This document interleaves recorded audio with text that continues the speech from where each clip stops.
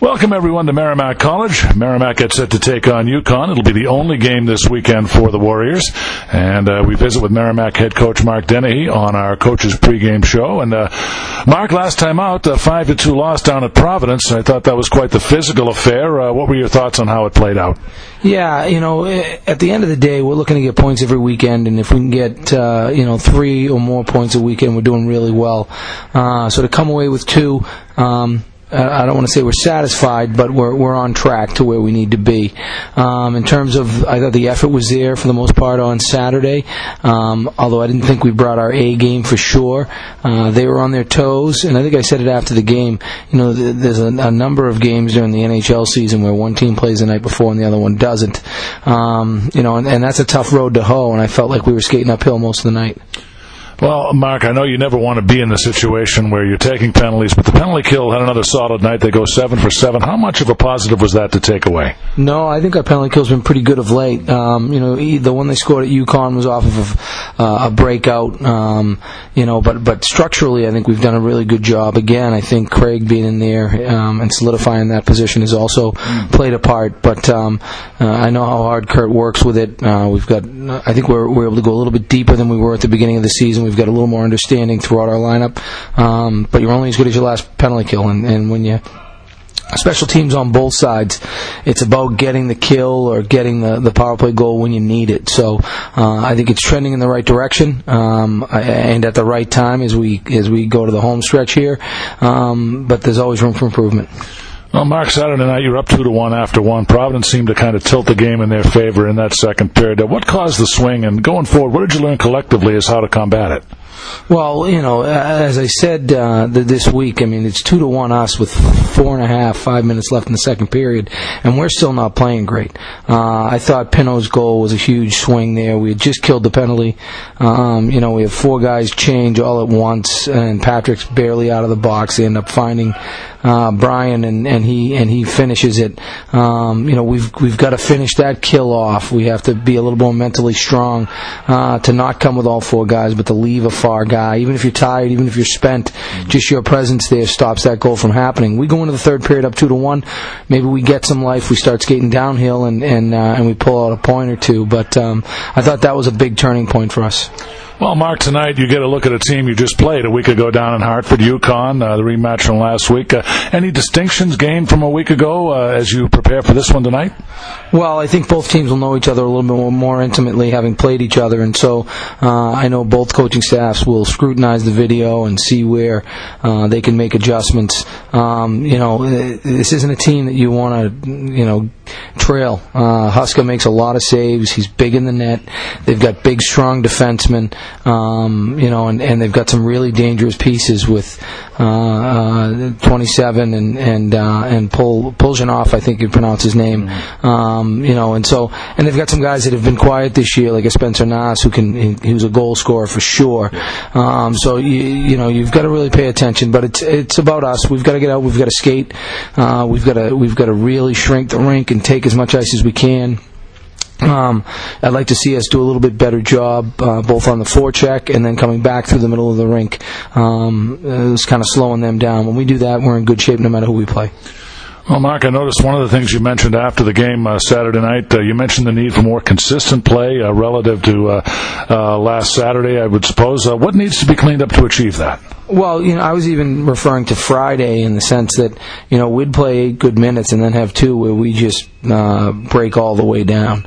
We talk about having a mature game where the difference between our best performance and our worst performance isn't very much. You can't have highs and lows, and like I said, we'll go 8 minutes and we'll look like world beaters. We'll look like champs. We're in the zone. We're forechecking. We're spreading the zone. We're getting shots on net. We're outnumbering them. We're getting above. We're reattacking, and then we'll go 2 minutes where we're running around, and we're back to this week. Again, basics, just making sure that we know that when the bullets are flying, you've got to really rely on your training and take care of important ice and don't run around. So I think a little more consistent play, even shift to shift.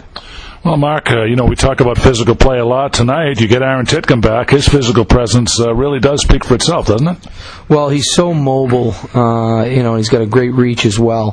He's a tremendous shot blocker, and he's done a really good job on our penalty kill.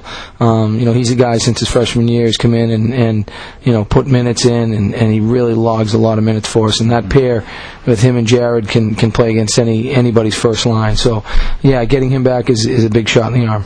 Mark, quickly a couple of general notes. We'll start with Carl Stollery, named the 2018 Team Canada on the Olympic team in South Korea, coming up next month. The first Warrior, as we know, to suit up for the Olympics. So I know we talked about this before, but how proud are you that this materialized?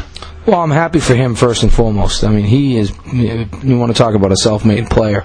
This is a young man from Armenia, Alberta, who came in a relatively unknown player and who became should have been an All-American. I think he was a second-team Hockey East player. But I've said this before, no player in his 4 years on any team played more minutes than that kid. I mean, he averaged probably 35 minutes a game some years, and undersized, but just keeps proving people wrong. So first and foremost, I'm happy for him.